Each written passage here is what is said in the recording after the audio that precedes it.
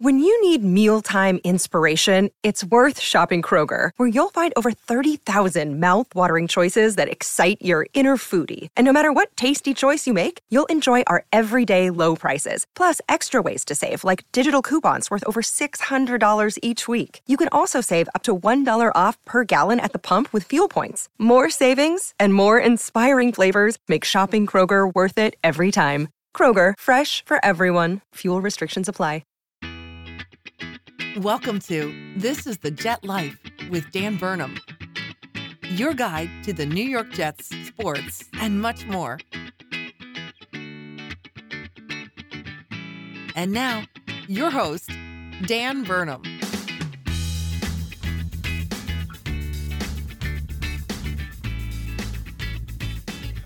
What is up, everybody, and welcome back to another episode of This is the Jet Life. Week 1 is officially in the books as the Jets complete their game against the Carolina Panthers and Sam Darnold, Robbie Anderson, and the gang over there. They fall short 14-19 in somewhat deflating fashion, especially in the first half. A lot of Jets fans were coming out super amped up. I specifically thought this was a winnable game. You're looking at it, you say, that defense isn't too tough. Sam Darnold, we know what he is. Their offensive line isn't that stout. And from everything we've seen from our offense so far through the preseason, I mean, there was no reason to think that Zach Wilson wasn't going to come out firing and absolutely rocking. And when the game ended, he was definitely trending up and playing much, much better. But for that first half, it was abysmal. And we got a lot to get to in this one. We're going to talk about all of that. We're going to talk offense, defense, special teams. We're going to do our usual format with our 3 stars of the game, our doghouse player of the game. We're going to do Father Time, what's on tap, and then we're going to look at the AFC East, and we're going to preview next week's matchup against the New England Patriots, the Jets' home opener. So that's going to be very exciting. Time to get back up on a high again. Excited about another week. But, yeah, all that stuff to get to. Before we do, I need to remind you to rate, review, subscribe to this podcast anywhere podcasts are found under the Gangrene Nation podcast series title. This is the Jet Life. I did do the Elijah Moore giveaway, have that open, and I have not pulled a winner yet, but I got a bunch of submissions, so that will be announced the next coming days. I appreciate everybody for leaving the positive reviews and everything. You know, I was really hoping that Elijah Moore was going to have an awesome coming out party where he was going to ball out in his first game in the NFL, but he ends this one with -3 yards, a few drops, not so great. But plenty of good football ahead for Elijah Moore, and I will be doing the announcement of the winner in the next couple days, maybe Wednesday, Thursday, Friday this week or something. Look out for it on Twitter and possibly email. I did get some email submissions as well, so if you were one of those people, you'll look for it there. But we got to talk about this football team. And where to begin? Where to begin with this 14-19 loss? Starting with the injuries, that was one of the big issues. I mean, we've had a lot of injuries so far, some bad ones through training camp and preseason. Losing Carl Lawson was horrible. Jared Davis, that one was really tough. In this game, Crowder's on the COVID list, so he couldn't play, and he's a reliable security blanket for quarterbacks. Keelan Cole, potentially our number 3 wide receiver on this team, he wasn't able to play either, so we were down a bunch of people already. Then when the game starts, Mekhi Becton goes down. Apparently he had a dislocated kneecap. He's going to be out like 4 to 6 weeks, so probably sometime around the bye, maybe after the bye he'll be coming back. But as somebody like Connor Hughes mentioned on Twitter, I saw, was that like the guy's 340 pounds, whatever he is. He's an absolute monster of a guy. And when you don't play for 6 weeks and you're just sitting, rehabbing, you're not just necessarily going to come back in great shape. It's very hard to stay in football shape without moving. When you're that big, it may take a little bit longer. So just because his recovery takes 6 weeks, it may be a little bit longer until he's back in football shape and ready to play again. So we'll see what happens there. LaMarcus Joyner, torn biceps. He's out for the entire season. That one's a huge bummer because he is a pretty good player. He was moving back to his regular spot of safety this year with the Jets. I think he was going to be a very useful piece. And with Ashton Davis out for the next 3 weeks or so, we don't really have much in the safety room. We've got Marcus May, but other than that, Sheldrick Redwine, we saw him struggle. We've got guys like, Sherrod Niesman, who was injured, didn't even play this week. Maybe they bring back a guy like JT Hassel or make another pickup somewhere, but the safety room is going to struggle. The defense already was weak enough, so that is not a great injury. We miss LaMarcus Joyner already, torn biceps, out for the year. Okay, Braden Mann, he's potentially out for 4 to 6 weeks as well.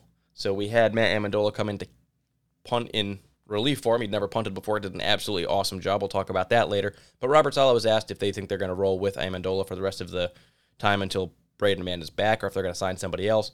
Saleh basically said they're going to start working out some people and see what they can do. So I'm sure Matt Amendola will get a little bit extra attention and look at that position during the practices throughout the week. But if they can find a serviceable punter who's available right now, they're not expensive.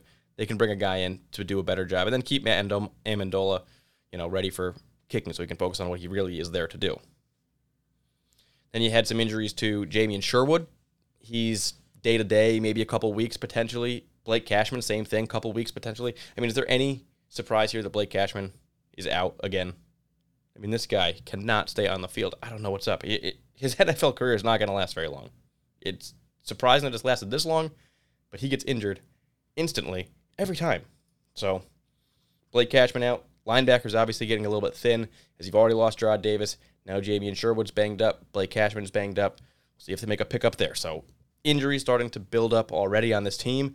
And for being a team that's already so young and trying so many young people, you only have so many more people you can move up, and then you're just going back to the scrap heap to get more players. We do have some good depth at some positions, like some offensive line has good depth. The wide receiver room has good depth. The defensive line had good depth, but it's thinning out over time, and we can't take too many more of these. We are not that talented of a team overall. We are a progressing team. We are growing, rebuilding, and the more injuries you sustain throughout the course of the year, the harder it is to evaluate people, and the harder it is to play good football. So now it's time to recap the game, and I think you can look at this one from a few different angles. You can look at it from a negative viewpoint. The team lost 14-19. They're 0-1 now to the Panthers, who should be a beatable team. On the other side, you could look at it as like, hey, this is a really young team, and they've got a lot of growth, and they actually started getting better throughout the game, and by the end of the game, they already looked like a better team, and they're trending up. So there's a lot of different ways you can look at it. We're going to start with the negative because that's the one that we all felt first, most likely, as you're watching this game, because the offense, especially in the first half, they couldn't get anything done. It was nothing like what we saw in the preseason. In the preseason, Zach Wilson had time in the pocket. He was standing back there making great throws downfield, super confident, super comfortable. In this game, the offensive line can't block for shit. They're getting after him every single time. The tight ends can't block. The running backs are missing assignments.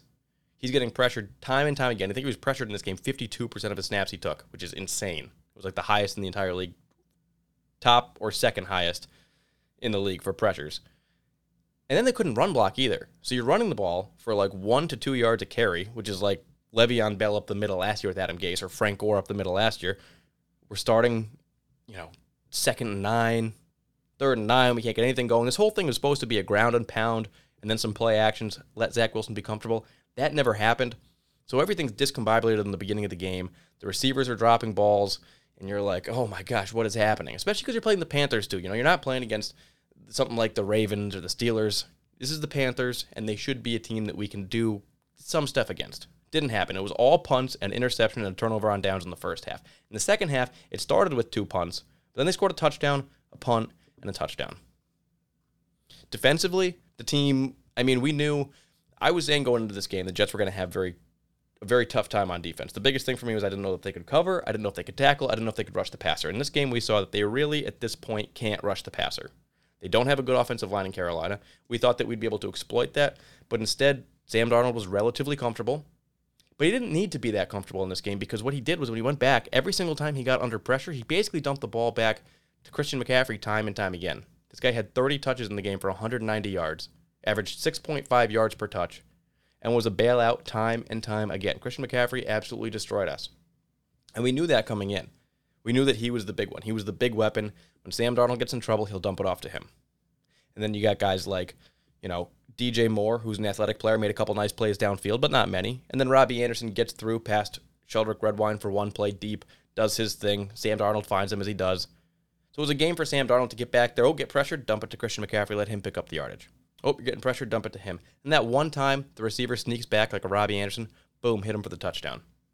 Sam was much too comfortable. And while I think the tackling from the team overall was better than I expected, the zone was a little bit softer than we'd hoped. And while the coverage was all right from some of the young guys, nobody got absolutely torched by a receiver.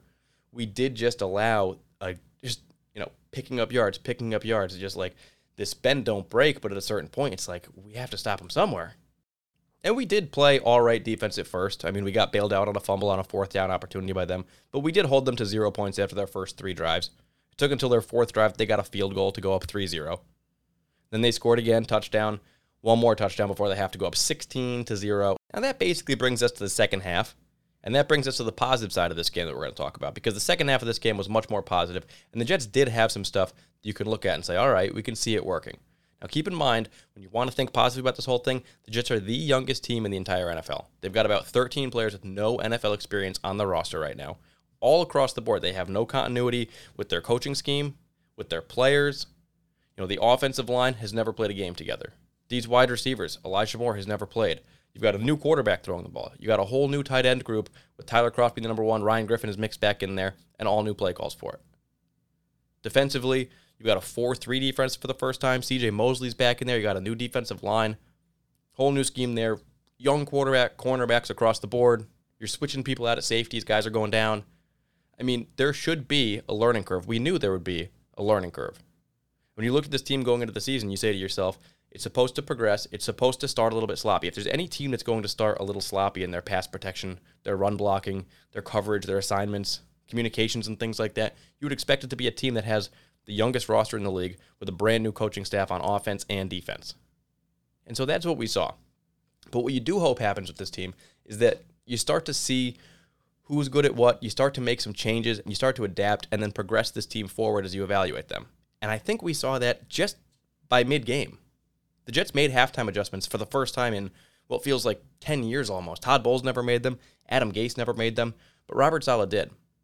And so did Mike LaFleur and Jeff Ulbrich. We were able to get more pressure on Sam Darnold in the second half, make him a little bit less comfortable, and we were able to give Zach Wilson a little bit more time in the pocket in the second half and make him and the entire offense a little bit more comfortable. Now, I'm still concerned that we couldn't run the ball, and I do understand the fact that the Panthers at this point in the game are up 16-0, and they need to play it safe, not give up too many points to the Jets.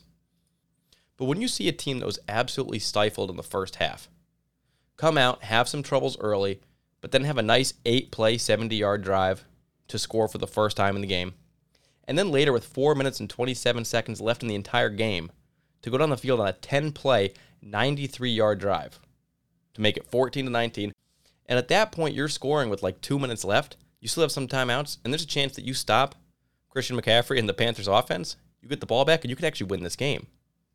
So just from that, a team that couldn't do anything, couldn't do absolutely anything on the offensive side of the ball the entire first half, they come out and they make it a game in the second half. So you're already seeing some improvement, some development, some progression from these guys, and you got to feel at least okay. The player that you saw in Zach Wilson, the player from preseason wasn't there in the first half, but the player from the first half wasn't there in the second half.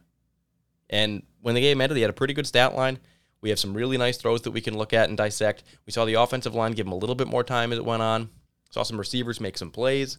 We're starting to see this thing kind of come together. So I definitely think there's some positives in the game. Now, before I get into the specifics, the offense, the defense, the special teams, some of the team stats and all that, we are going to do a quick father time to let my dad give his opinion on the game and what he saw Jets versus Carolina in Week 1. So this is this week's father time written by my dad, David Burnham. Here we go. Are you disappointed about Week 1? I am. I always want to win. And I'm not. Here are a few observations from the game. The Mike LaFleur playbook is not wide open. The plays seemed rudimentary. It showed very little resemblance to the Niners, Packers, or Rams offense to which it's usually compared. The motions and misdirections were not as evident as I'd expected. Granted, the weakest part of the Panthers' defense is the middle of the D-line, so slamming the A-gap was a tactic, but I still didn't see the zone blocking that I expected. Zach is a quick learn, and he has learned a ton in Week 1 already. He went untouched in the preseason, but was roughed up on Sunday. Through it all, he never lost his game face, and I truly believe that he's looking forward to Game 2 at MetLife. Remember, the receivers had 5 drops, and Elijah Moore had 1 catch on 4 good attempts, including a 40-yard miss that could have changed the first half. 2 things. Nerves got the better of him, but that won't happen again. If Moore had caught that pass, Wilson would have probably gone for 300 yards. And note that Keelan Cole will be back next week. And last, regarding the almost forgotten Denzel Mims, 1 catch on 1 target for 40 yards. Go Denzel and keep it going. Here's the thing. The important, biggest surprise for me. Our cornerbacks were considered the weakest part of our defense, but not in Week 1. Let's go through them. Bryce Hall, 2 targets, 1 reception allowed for 9 yards. Brandon Echols, 5 targets, 3 receptions allowed for 26 yards. Michael Carter II, 5 targets, 3 receptions allowed for 17 yards. Javelin Guidry, 3 targets, 2 receptions for 25 yards. In total, Darnold was 9 for 15, 60% for 77 yards with a 5.1 yard per attempt against our cornerbacks. When corners are quiet, it usually means they're playing well. Next week, Mac Jones and the Patriots are doing the old quick dump off, which eliminates the pass rush. So consider a helping of a 3-man rush, dropping 8-man to make the rookie throw into a sea of green jerseys. So let the defensive backfield be a swarm on third down. All said, my game ball goes to Matt Amendola, kicker turned punter extraordinaire. In replacing injured Braden Mann, Amendola averaged 48.5 yards per punt on 6 punts, and 2 were inside the 20.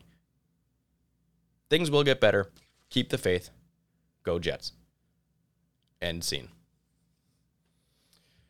Well, so that is my dad's father time, and there's a lot to unpack in this one too. We're going to start with his comments on Mike LaFleur, the playbook not being wide open. I think that's something that surprised me as well. I thought that he was going to be coming in here and bringing all of that San Francisco stuff, the motions, the misdirections that me and my dad always talk about on this podcast. We didn't see a ton of it. We didn't see a lot of the Deebo Samuel plays that Brandon Ayuk plays, some of those trickeries. We didn't see the tight end involved the way George Kittle would. It didn't look a lot like those offenses. I mean, it used the fullback. Trevon Wesco was on the field a bit, but didn't play very well. And it didn't have that. It felt like it was vanilla. It didn't feel much more impressive than what we had at offense last year, really.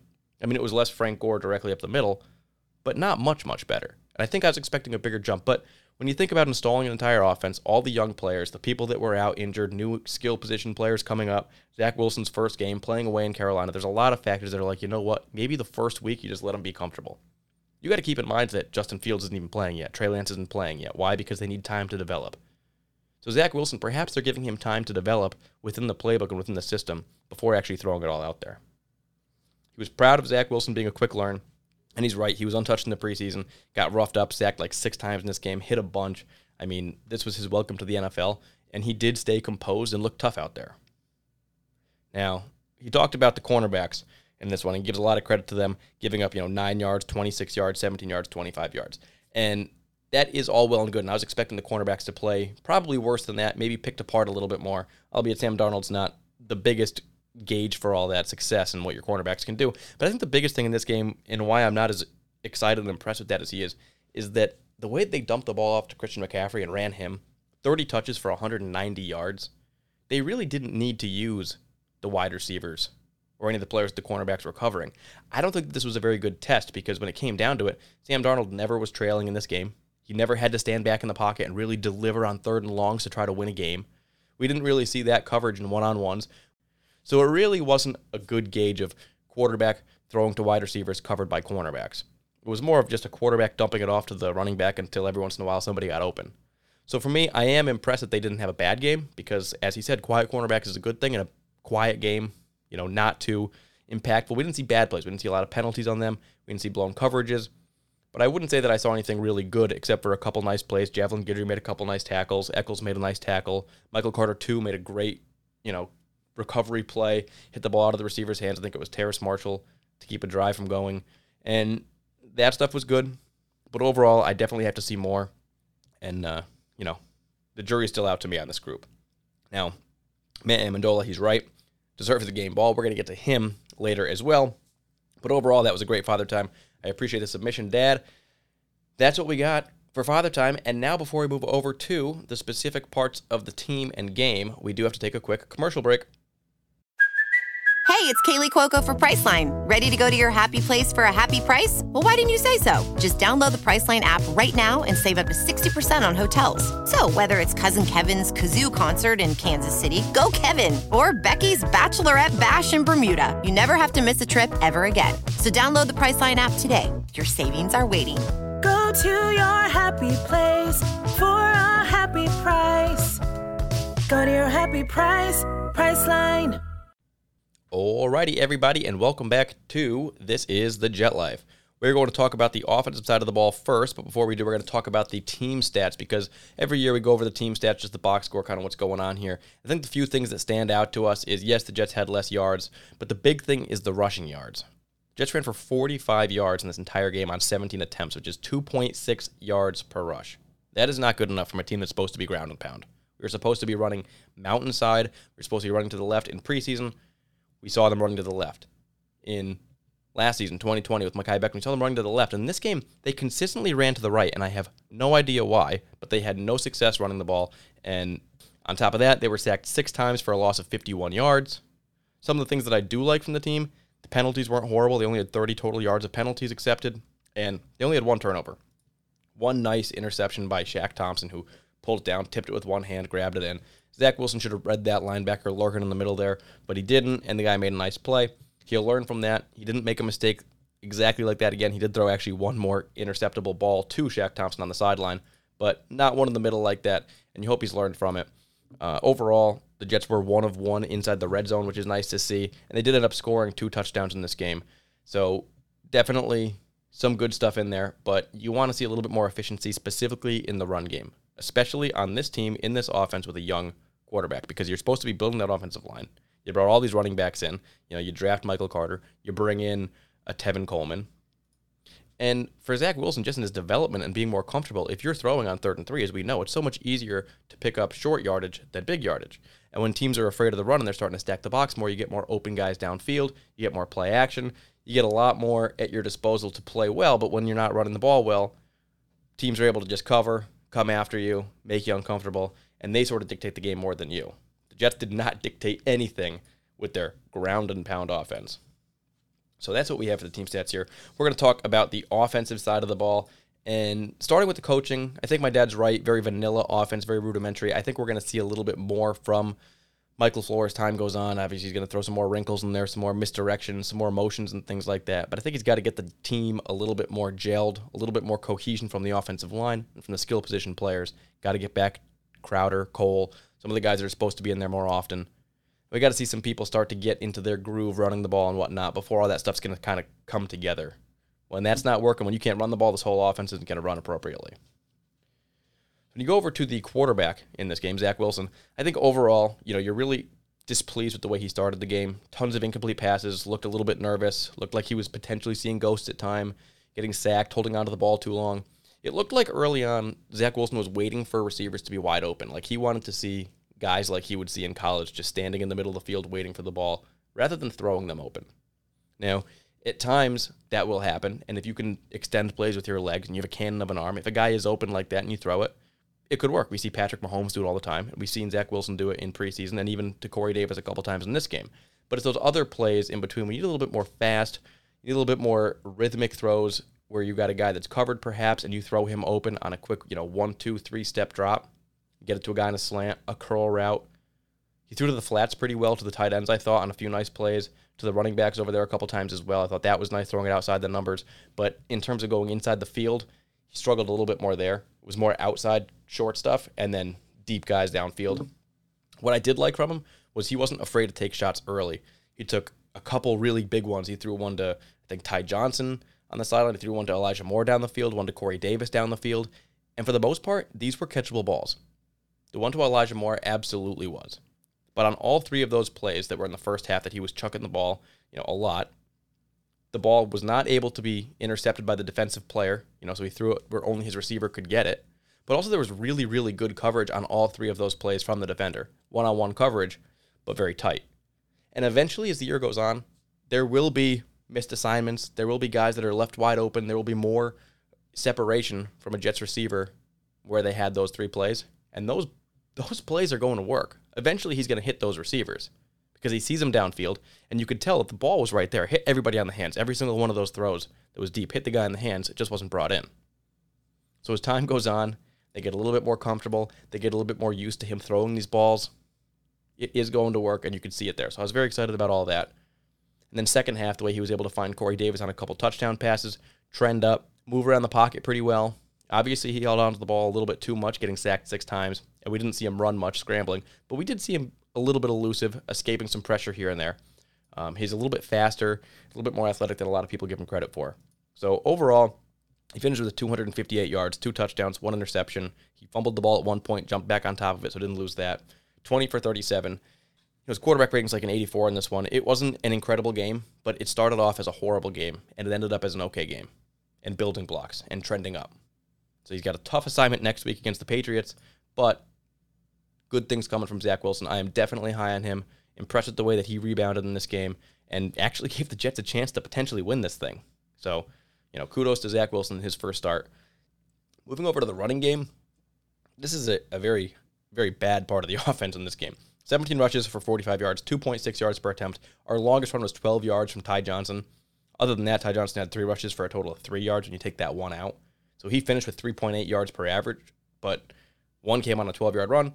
The other 3 netted 3 yards. Tevin Coleman, he was the bell cow in this one. That was expected that he was going to get the lion's share of the carries, at least in week 1, but he had 9 carries for 24 yards.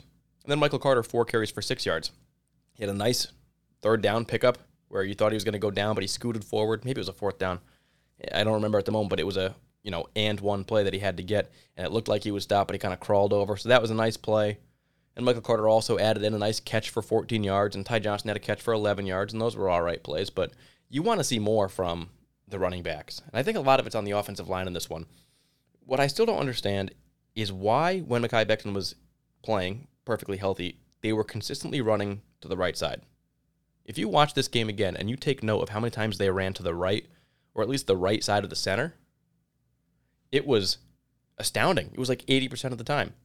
And we should be a mountainside team. I went into this game saying, prepare to see a lot of runs to the left. The Jets are a left-handed team. They run to the left side, and you go behind Mekhi Becton. And I'm not sure why they weren't doing that. I don't know if it was because Elijah Vera Tucker was playing his first game, coming back from injury. Mekhi Becton, he's coming back from injury. They didn't have a lot of training camp time to play together. Not a lot of cohesion there yet. But we saw them running successfully there with Dan Feeney there. And I've got to think that Elijah Vera Tucker is already as good as Dan Feeney. I mean, he played all right in this game. Not great. But I would have liked to see a little bit more road grading to that side where you've got your great mauler in Mekhi Becton, rather than a kind of athletic, more finesse-style George Fant. Not a great road grader in Greg Van Roten. It's not really the side I want to be seeing the runs to. So I'm not sure why that was the game plan, whether the Panthers were just loading up, making sure that the Jets always went to the right, or whether the game plan was let's attack Derek Brown and some of the interior guys of the Carolina Panthers, or whether they just didn't have the confidence in Mekhi Becton and Elijah Vera Tucker. But with Mekhi Becton out for an extended period of time, it'll be a little while before we actually have that mountainside again, because he is the anchor of that whole side. You're going to put George Fant over there moving forward to left tackle. Morgan Moses will be playing right tackle. So at this point, it's almost a wash on which side is more successful to run to. Until we see more from Elijah Vera Tucker, I guess it doesn't really make much of a difference. But in this game specifically, it would have been nice to try at least a few more times to the left just to see if it could be a little more successful than what we had to the right in 2.6 yards per carry. We do need to get that running game going better. In the offensive line, I mean, we saw them out there. I think that the second half they were a little bit better. And I think that when Mekhi Becton left the game, George Fant went to the left side. I think George Fant played better. But on the right side, George Fant was struggling mightily. And if you watch some of these highlights, I mean, oh my gosh, and you watch some of the plays back, Burns was crushing him. Everybody going around the outside was basically having a field day with George Fant. And yes, on a few of these, Zach Wilson was holding onto the ball for too long. But George Fant was a turnstile at points in this game. And he is my doghouse player of the game, because I was absolutely not impressed with a guy like that. And he's the guy, you bring in Morgan Moses to compete with him on the right side, and George Fant wins because he's better. And then he comes out and he plays like that on an offensive line that's supposed to be built up to help protect Zach Wilson and let him flourish. And he's the guy that wins the job, and that's how he comes out and plays against a defensive line that I thought the Jets would be able to stifle for the most part. I mean, George Fant, it has to be better. And he did look better on the left side. Perhaps he's better naturally at left tackle than he is at right. And that's possible. He played there plenty with the Seahawks when he was switching back and forth. And this is a better, bench player than we'd have in Connor McDermott or Achuma Odoga, most likely. But he's got to play better because this offensive line is too important. The running game and Zach Wilson's health and ability to stand in the pocket is what this whole offense is going to run off of. So, George Fant, doghouse player of the game week 1, be better. I think Morgan Moses is, when he came in at right tackle, I instantly thought that he was playing better. And it was like, well, I kind of wish that he started the game there. But whatever, it all worked itself out, I guess, anyway. Elijah Vera Tucker, Connor McDermott, Van Roten, they didn't grate through the Carolina Panthers' interior defensive line, so we weren't able to get those runs. Not a great performance from really any of them. We need to see more from the offensive line, but I think when you look at the blocking was honestly just as bad from the tight end group, who were horrible. They gave up 4 pressures. Trevon West goes in there as a fullback. He's going lazy on these blocks. He was slowing up on guys. When we're running to the right side, you got to get to an edge, and he's got to block a guy. He slows up, and the whole play blows up in the backfield because he didn't keep going. And it's things like that. Just be aggressive, engage. If you're playing fullback like that, you have to have no fear. Get up there. Tight ends. Come on, Tyler Kroft, you're supposed to be a good blocking tight end. Ryan Griffin, we know you're not a good blocking tight end, but be better. So overall, the blocking from everybody, the running backs as well, they give up some pressures. It's got to improve. The tight ends receiving, we talked about the flat. We had 3 catches for Tyler Kroft, 3 for Ryan Griffin. They totaled 26 and 22 yards respectively, so it's not anything huge there, but there were some nice little dump-off plays, and Zach Wilson's taking the yardage that's given to him, and that's extremely important because you weren't getting in the running game, so pick it up where you can. Other than that, I'm not impressed with the tight end group. Tight end group is very, leaves a lot to be desired. We'd like to see a little bit more from them, but, maybe it's just going to be a security blanket, dump it off. We'll be able to throw to the receivers a little bit more as the year goes on. We saw Corey Davis absolutely shine in this game. 5 receptions for 97 yards, 19.4 yards per catch, 2 touchdowns. I mean, this is our star of the game. Our offensive player of the game, no question, is Corey Davis because he was awesome. And when the Jets' offense hadn't had anything going in the first half, he was the first player to not only catch the ball, but break through some tackles, get some yards after the catch, and just make you like, yeah, all right, here's that spark. This is what we needed. Then later in the game, on a play where Zach Wilson's rolling out, finds some time, Corey Davis gets open in the end zone, way far from Jeremy Chin, gets a nice ball on the ground, catches that for a touchdown. Later in the game, he goes up in a flat, makes a quick little route, a nice throw from Zach Wilson, tight in there, very, very good coverage, but it was tight, and Corey Davis made the catch, secured that ball, 2 touchdowns. I mean, I love to do this game with my dad. Week 1, I like to find the good stats from the Jets, and then multiply it by how many games are left, and just say, hey, Dad, did you know this guy's on pace for this? Well, did you know Corey Davis right now is on pace for 1,650 yards and 34 touchdowns? Oh, yeah, 34 receiving touchdowns he's on pace for. Obviously, he'll never hit that number, but what a really good start from a number 1 receiver that you were hoping would be the number 1 receiver. He proved it. It was only 5 catches, but big chunk plays. Zach Wilson has that same chemistry we saw in preseason with him, especially when the offense got rolling a little bit more. Now, the other guy that was going to be the number 1 receiver in this game with Cole and Crowder out was Elijah Moore. And Elijah Moore, I mean, he was close to being the doghouse player of the week. If there wasn't a signed helmet going out next week, maybe he would have been because he was targeted 4 times in this game. He had at least 2 drops, one on like a 5-yard pass that he could have picked up just to make third down more manageable, one on a 40-yard bomb that if he caught could have changed the entire game. Maybe we would have won. And he did get one little, I guess it was a catch. It was like a handoff designed thing to go outside. He lost 3 yards on that. So his one real play in this game lost 3 yards. And then he had drops, one that could have changed the entire game. Now, rookie jitters, sure. But everything that we saw in preseason, all of that hype, he was not playing like this at all for any practice in the entire offseason. No preseason game, well, he was injured, but no training camps did he look like this. Then he comes out, and it's like, all right, well, you know what? You got him out this week. Time for him to step it up, get the confidence, and start to be the player that we saw and were expecting to see, moving forward. Because he was the other guy that was, beside Corey Davis on most of the plays, he had the big snap count share. You want to see more. Braxton Berrios, he actually had the next most receptions on the team. He had 5 of them for 51 yards. He actually had a couple nice plays. He's a good, serviceable slot receiver. I mean, he's not great. He's not as good as Jamison Crowder. He's not as good as you'd think that maybe a guy like Elijah Moore would be in that spot. But he is serviceable, and he gets open, and he catches the ball when it's thrown to him, and he's a little scrappy when he gets in his hands. So 7 targets for him, actually led the team with Corey Davis. 5 receptions led the team with Corey Davis, and then 51 yards, including a 25-yarder. A nice couple throws from Zach Wilson that were just tight in there to Braxton Berrios. So he was used frequently. Somebody in the receiving game that was not used frequently, Denzel Mims, was given only 3 snaps in this game. But later down the stretch, he did complete 1 catch on his only target for 40 yards. So he actually had the 3rd most receiving yards in the entire team. It was a nice play. You saw my dad give him a little bit of credit, a little bit of love for that. But I'd like to see a little bit more of him. I know he's got to probably learn the playbook. He's probably got to get better at route running, got to gain some confidence, maybe have a little bit more repertoire with Zach Wilson in the practices leading up to the games. But this guy has real ability. He's got some speed. He's definitely got the size. He's got the great catch radius. He can make the spectacular catches. And he's got some toughness yards after the catch when he gets the ball in his hands. So I'd really like to see him used a little bit more. But it's just going to be harder when you bring back Jamison Crowder and you bring back Keelan Cole, who you'd imagine both of those guys are ahead of him on the depth chart. And he only had 3 snaps in this game to begin with, so where does that leave him when those guys are back? I don't know.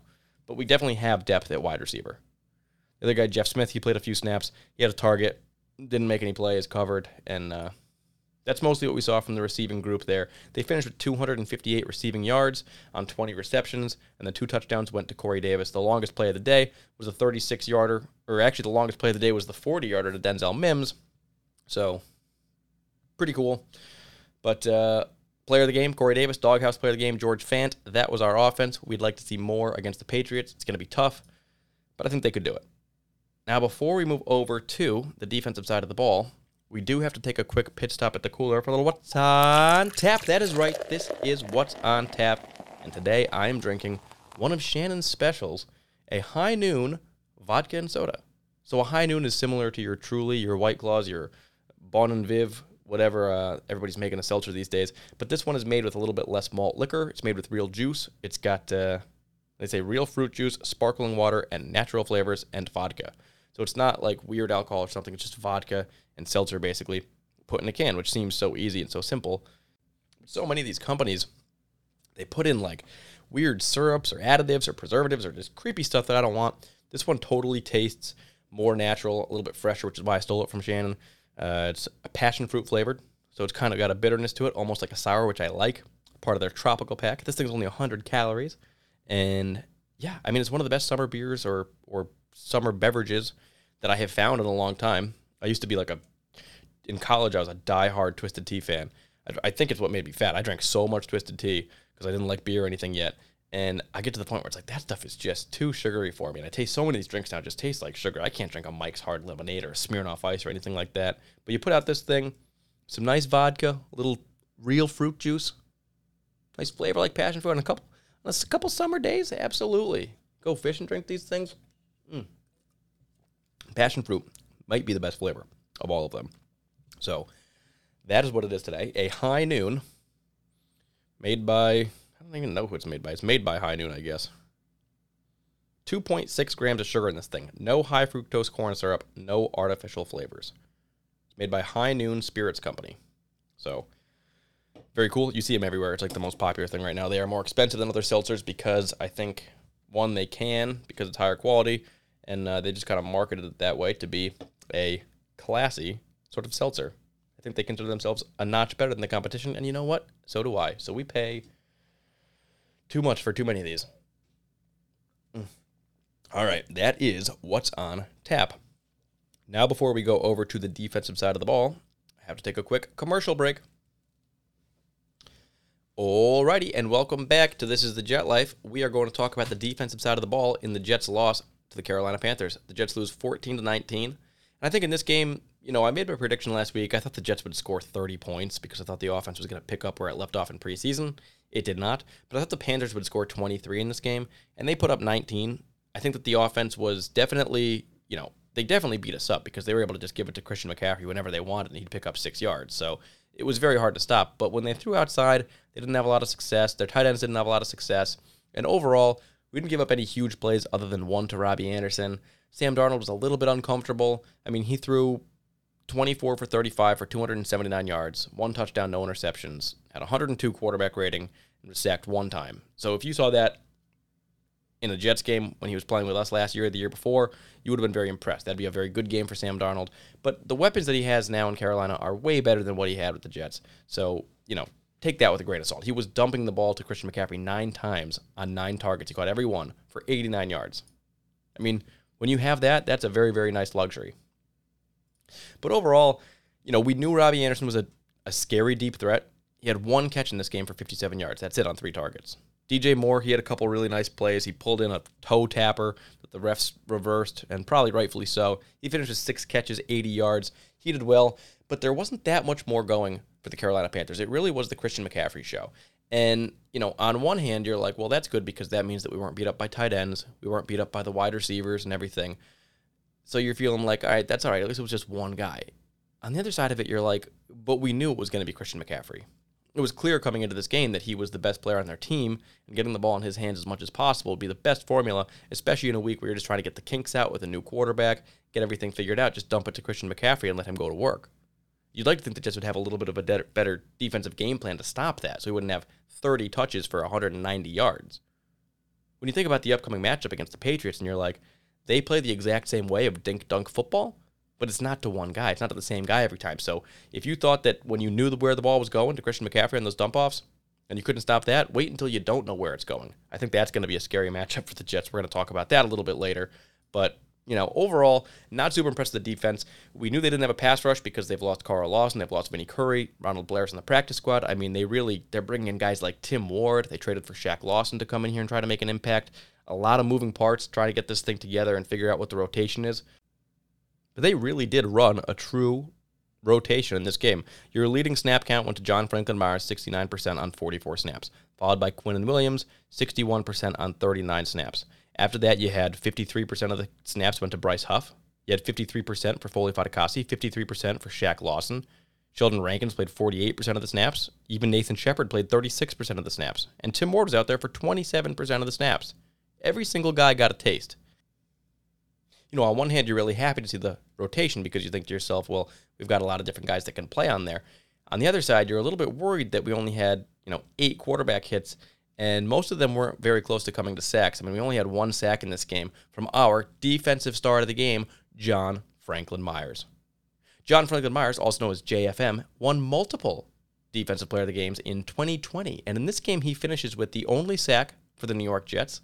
He finishes with 2 tackles for a loss, his quarterback hit, and 3 tackles. And he made a few nice plays in this game. He really did. He was the guy that stood out the most, made the big plays. He had 1 in the first half, tackle for a loss. He had the sack later on. He made a couple tackles. And you see him out there. You expect a lot from John Franklin Myers. There's a reason that he led the team in snap share on the defensive line, because he is an every down type of guy that can play the run and can play the pass pretty well. Unfortunately, he's not super flashy. He's not a guy that you consistently see getting after the quarterback. But he makes his plays, and he doesn't ever just disappear.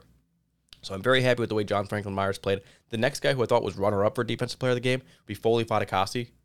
Well, he only played like 50% of the snaps. He had some really nice tackles in the run game.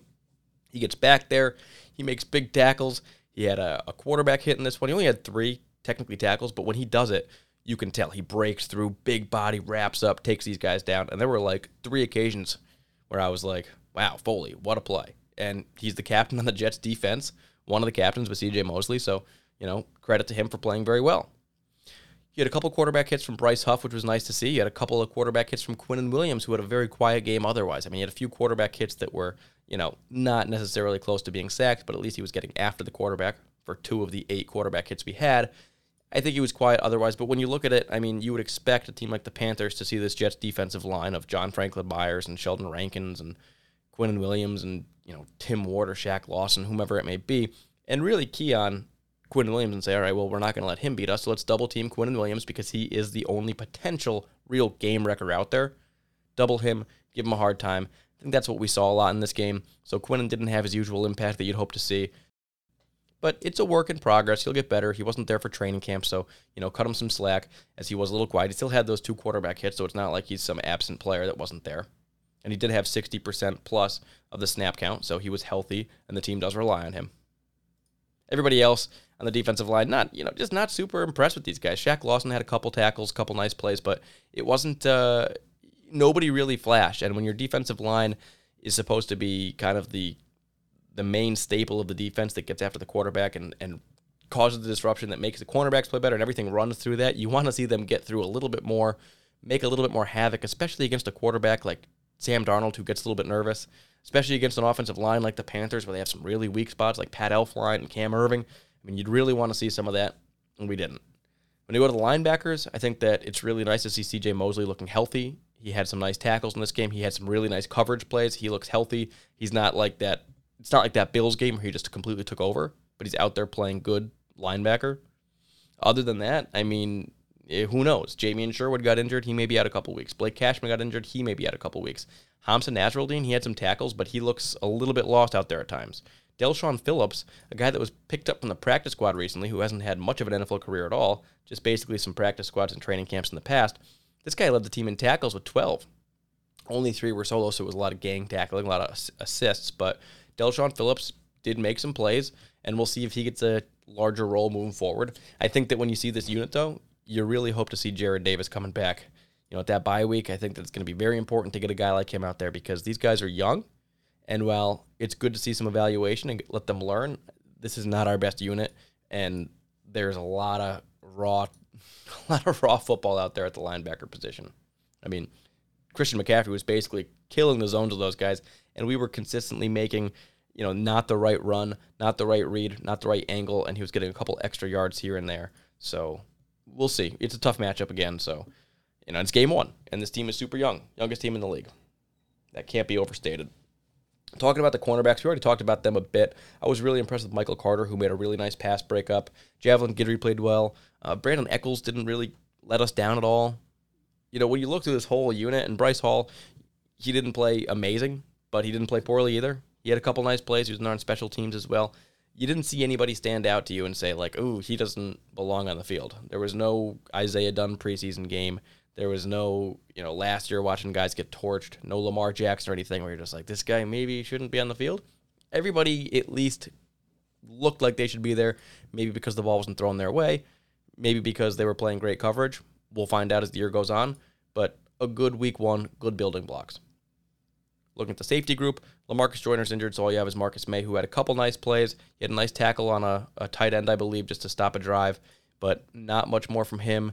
We had the one deep ball to Robbie Anderson that was given up by Sheldrick Redwine, who will probably be playing more at safety now that LaMarcus Joyner's injured. Ashton Davis isn't ready to come back, but he didn't have a great game and did kind of let us down a little bit, so I wouldn't be surprised to see Sherrod Niesman, if he gets healthy, move into that role a little bit more, maybe a little bit more of maybe JT Hassel comes back. He's a guy I mentioned earlier. I think it's possible that the Jets would pick him back up because I thought he had a pretty good preseason and was let go.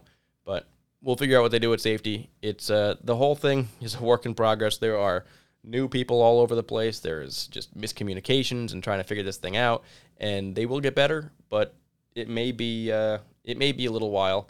It may not even happen in 2021. I mean, we may realize that, hey, half these guys are good, half of them need to go, and then next year we move on with half the guys in place, needing to add a bunch more, some through the draft, some through free agency, and that's okay. That's kind of what the point of this whole thing is. That's why you take so many shots on so many guys in the mid and late rounds, because if you can get 1, 2, 3 of these guys to pan out, that'd be great. You haven't paid any of them. They're not getting paid anything. So we'll see how that all works out. Our defensive player of the game, again, John Franklin Myers. Congratulations to him. Moving over to the special team side of the ball, we didn't have much in the way of kick returns or punt returns. It was just basically Braxton Berrios catching the ball in both. They let the balls go past the end zone on all kickoffs.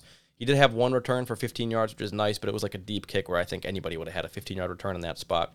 When you talk about the punting game, Braden Mann had one great punt, a 56-yarder to start the game, and you're like, wow, Braden Mann is back. And then you were hoping to see Matt Amendola, this big-legged kicker who has no experience in the NFL yet, get some opportunities. The kicker doesn't get to kick any field goals. He also doesn't get to kick any extra points because we go for 2 on every single touchdown. So then, how does Matt Amendola get involved in the game?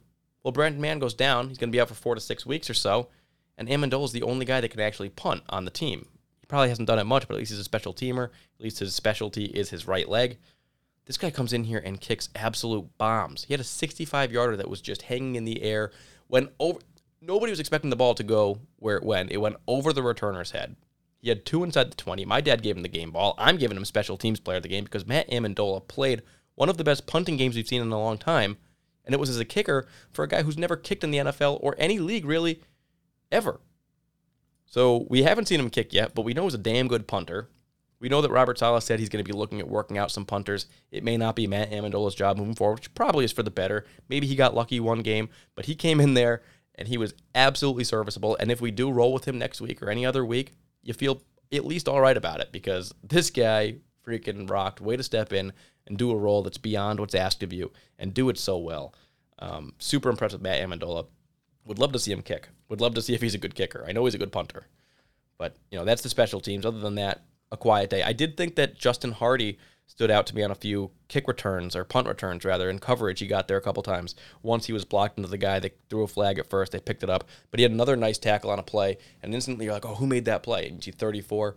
That's your special teams captain. That's your special teams ace. And I think he's going to be one of the best special teams gunners and kickoff coverage guys we've seen play for the Jets in a very long time. Super stoked to have Justin Hardy out there. So that is the New York Jets special teams. Now, the last order of business really is to talk about the AFC East and the upcoming Patriots game. So the Jets lose this game to the Carolina Panthers. The Jets are 0-1. They haven't played a game at home yet. Then you got the Buffalo Bills. We talked about them taking on the Pittsburgh Steelers at home. And the Bills fall to the Steelers in a game that they were winning 10-0. They end up losing 23-16. They fall apart. Their offense looked bad. Josh Allen was inaccurate. The team couldn't win. Pittsburgh Steelers get the win, and the Bills are also 0-1, but have played a home game. And then the other two division teams, the Dolphins and Patriots, play a game at Foxborough where it's Mac Jones' first start, and Tua's first start of the second season for him. And the Dolphins hang on to win the game 17-16. which is great because definitely rooting for the Dolphins to win that one. But when you look at it now, you've got the Patriots have lost a home game. The Bills have lost a home game. They're both 0-1. The Jets are 0-1, but they haven't lost in the division, and they haven't played at home yet. The Dolphins are the only 1-0 team in the division, the only team with a win. We're one game behind them. And that's the team that you're probably, maybe wrongfully so, but maybe the least scared of at this point in time. No team in the AFC East scored more than 17 points. That was scored by the Dolphins. The Jets scored 14, and the Bills and Patriots scored 16. So not a great offensive showing from the AFC East teams. On the other side, nobody gave up more than 19 points. The Jets gave up 19. The Bills, they gave up 23 technically, but one was a blocked punt that went into the end zone for a touchdown there, so they really gave up like 16. The Patriots gave up 17. The Dolphins gave up 16. So nice defense from the AFC East, bad offense from the AFC East. We'll see who gets together first, but right now the Dolphins start off in pole position. Not what you'd expect, but they're 1-0. And the Jets have an opportunity next week to beat the Patriots, go to 1-1, and be either first place in the division or steadily in second place in the division because the Dolphins play the Bills in the other matchup. So big AFC East week in week 2. Jets, Patriots in New York. Dolphins, Bills. I mean, this is going to be a very impactful week. I know it's early in the season. You still have 15 games after this weekend. But to start, with a couple division wins or a division win, it's a big deal. And if the Jets can get one here against the Patriots, it would be awesome. Now we have to talk about whether or not the Jets can do that. And this Patriots matchup, to me, is a doozy. I don't think the Patriots are a great team, but I think they're great at what the Jets struggle against. I think that they have a quarterback in Mac Jones that I watched play against the Dolphins. I watched that entire game, and he dinks and dunks and throws to all different receivers. He plays just like a young Tom Brady. He throws to the running backs a ton. He'll throw to the tight ends. He'll throw to a bunch of different wide receivers. They'll do some creative plays. He'll get it to the receivers' hands and let them run with it. And he's pretty accurate, pretty confident back there, and he doesn't hold on to the ball for more than like 2 or 3 seconds on most of his passing attempts. He doesn't run much, doesn't roll out. Just stands back there, 1, 2, boom, dunks to this guy, dunks to that guy. You don't know where it's going to go, but it's always on target. So it didn't lead to a ton of yardage. It didn't lead to a ton of points for the Patriots, but it looked good when you saw him doing it. You're like, all right, he seems like a guy who's in control here, and they lose by 1 point. An interception at the end of the game, or a fumble rather at the end of the game that ends it, and it could have gone the other way very easily. And the Patriots could be the team that's 1-0 right now. We'd be sitting there again like, wow, here we go. Mac Jones took it over. So the Patriots end up falling on that one. I would guess it's going to be much easier for the Patriots to do stuff against the Jets who don't have a great pass rush. They have young, inexperienced cornerbacks, and they play a soft zone. We saw one guy in Christian McCaffrey do it for an entire game against the Jets. I imagine that they'll be able to do that to their running backs, to their tight ends. They've got Johnny Smith and Hunter Henry. They've got a few good young running backs, Damian Harris and Ramondre Stevenson. And they've got a bunch of receivers. None of them are great, but they all are serviceable, and they all have a little bit of speed to them. And if Mac Jones can get it in their hands, it could be tricky for the Jets in this game. I don't predict us stopping them particularly well. Now, like my dad said, since we probably won't have an opportunity to get a pass rush, 1, because we don't have a great pass rush, but 2, because he throws the ball so quickly in Mac Jones, you probably want to put more guys into zone coverage and make him stand there and find a guy that's open, because they don't have the most talented receivers in the world. It's Nelson Aguilar, it's Kendrick Bourne. I mean, you could easily see a guy like Bryce Hall able to cover one of them pretty well. Their tight ends are pretty good in Johnny Smith or Hunter Henry, but they should be coverable because we've got really, really good slot players. We've got a pretty good coverage safety in Marcus May if he needs to. CJ Mosley's faster than ever and plays some pretty good coverage as well. So there is a scenario where the Jets could make it a little bit difficult on them if they put a lot of guys back in coverage and don't rush them. There's also a scenario where he just stands back there for like 7-8 seconds and then just picks them apart, because who can cover for that long in the NFL? It just doesn't happen. So it could be a very, very long day for the Jets. I don't see us stopping them particularly well. I see them scoring, 27 points against the Jets. So I'm going to put 27 points in my prediction. When it comes to the other side of the ball, the Jets offense, Zach Wilson, this, tough running game with this struggling offensive line and a couple good receivers against that Patriots defense, well, you don't feel great about that either, because Bill Belichick historically has been very, very good against young quarterbacks, especially Jets young quarterbacks. We saw Sam Darnold see ghosts against that team. We see that they have a very good defense. They have a lot of good defensive players. They are a defensive team built through Bill Belichick. They constantly have, Matt Patricia and Mike Vrabel and Brian Flores, all these defensive coordinators getting hired for jobs because their defense is so good. When you look at their defense, you see a lot of good veterans. This is a very talented defense that Bill Belichick has at his disposal. Not the best front they've ever had. It's Dietrich Wise, Lawrence Guy, Godchow, and then Henry Anderson. Goose is there. Their linebackers are great, though. It's Matt Judon, big free agent signing in this year. Donta Hightower comes back after not playing last year from the COVID opt-out. Kyle Van Noy is back in New England. He's a good player in that system. Backups, they've got guys like Ronnie Perkins, Chase Vinovich, Josh Uche, Harvey Lange's there. Actually had a really good preseason.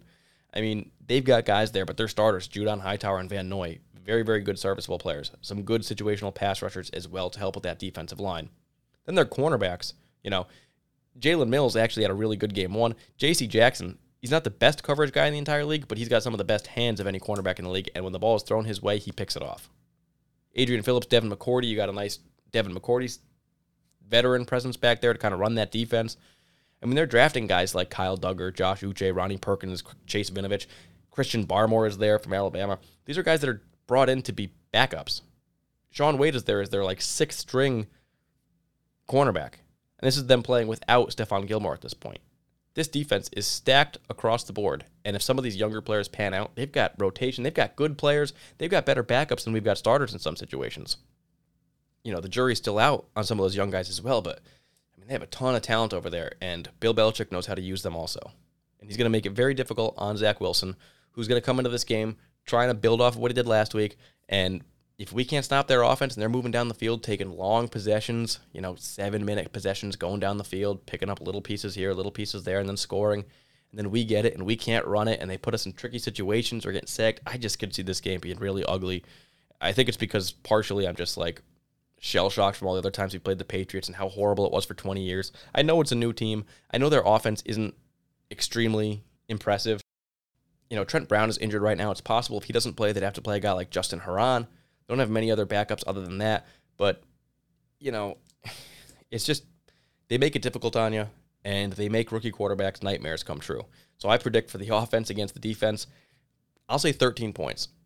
So in this game, I got the Jets losing 13-27 to the New England Patriots, and this is not a great gauge because this is a team like the Patriots who know exactly what they're trying to do. They know exactly their game plan and exactly how to exploit a player like Zach Wilson. Meanwhile, we're trying to figure out, all right, what are we good at? What can we do? I mean, the Patriots at this point probably have as good of an idea of what we're good at as we do, and they will absolutely take advantage of that because we are young, the youngest team in the league. Tons of rookies across the board, guys that are raw, trying to figure things out. And they've got veterans that know what they're doing and know how to take care of these guys. So, I don't want to be too negative here. And this is definitely a winnable game, don't get me wrong, because it is Mac Jones. We haven't seen him really do all that much yet. And they've got backups in Brian Hoyer. And their running game potentially could be stopped because they don't have a guy like Christian McCaffrey. And their wide receivers drop balls. Nelson Aguilar's probably got worse hands than J.C. Jackson. But it doesn't feel like a win right now. But we'll see. We'll see. I'm going to be watching the game. I'm going to be fired up. And right before it begins, I'll probably be convincing myself that we will pull out a W because I want it that badly.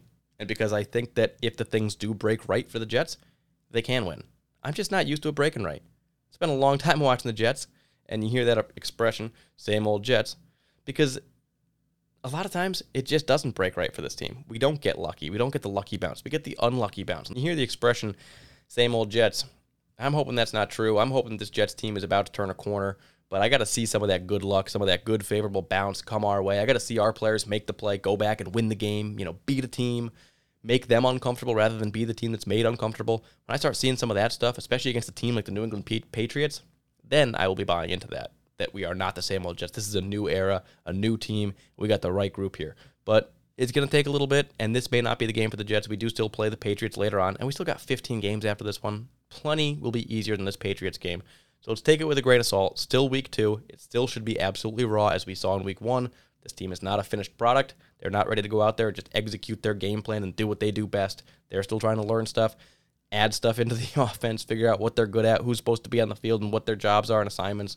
So expect a little bit of a struggle again in week 2, but more progression and just look towards the future as we see some guys start to step up. It's an evaluation year. Again, feels like it's always an evaluation year, but this year it really is built on that. Youngest team in the league, rookie quarterback, rookie head coach, all sorts of good things pointing up across the board. So that is what I got for this week. The Jets losing this game 13-27 to the New England Patriots, but hopefully progressing in the right way and seeing some good stuff from Zach Wilson. Let's stay healthy. Let's get guys healthier. And let's see if we can beat up Mac Jones a little bit, make him uncomfortable, and try to take this division. Until next week, I'm Dan Burnham, and this is The Jet Life.